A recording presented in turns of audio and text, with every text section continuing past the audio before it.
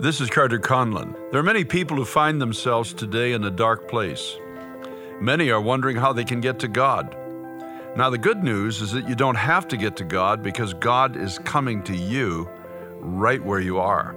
He will come in the midst of your darkness, your confusion, your sense of hopelessness, your struggle, your trials, and whatever difficult situation you find yourself in.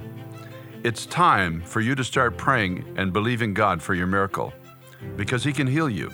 He can deliver you. Whatever it is, the triumph of Christ can override everything and anything that you're facing today. The promise of God is not only to forgive you, but to give you a new and abundant life. Join with us every Wednesday night, 7 p.m. Eastern Time, where people from all over the world are praying and believing for this miracle at It's Time to Pray.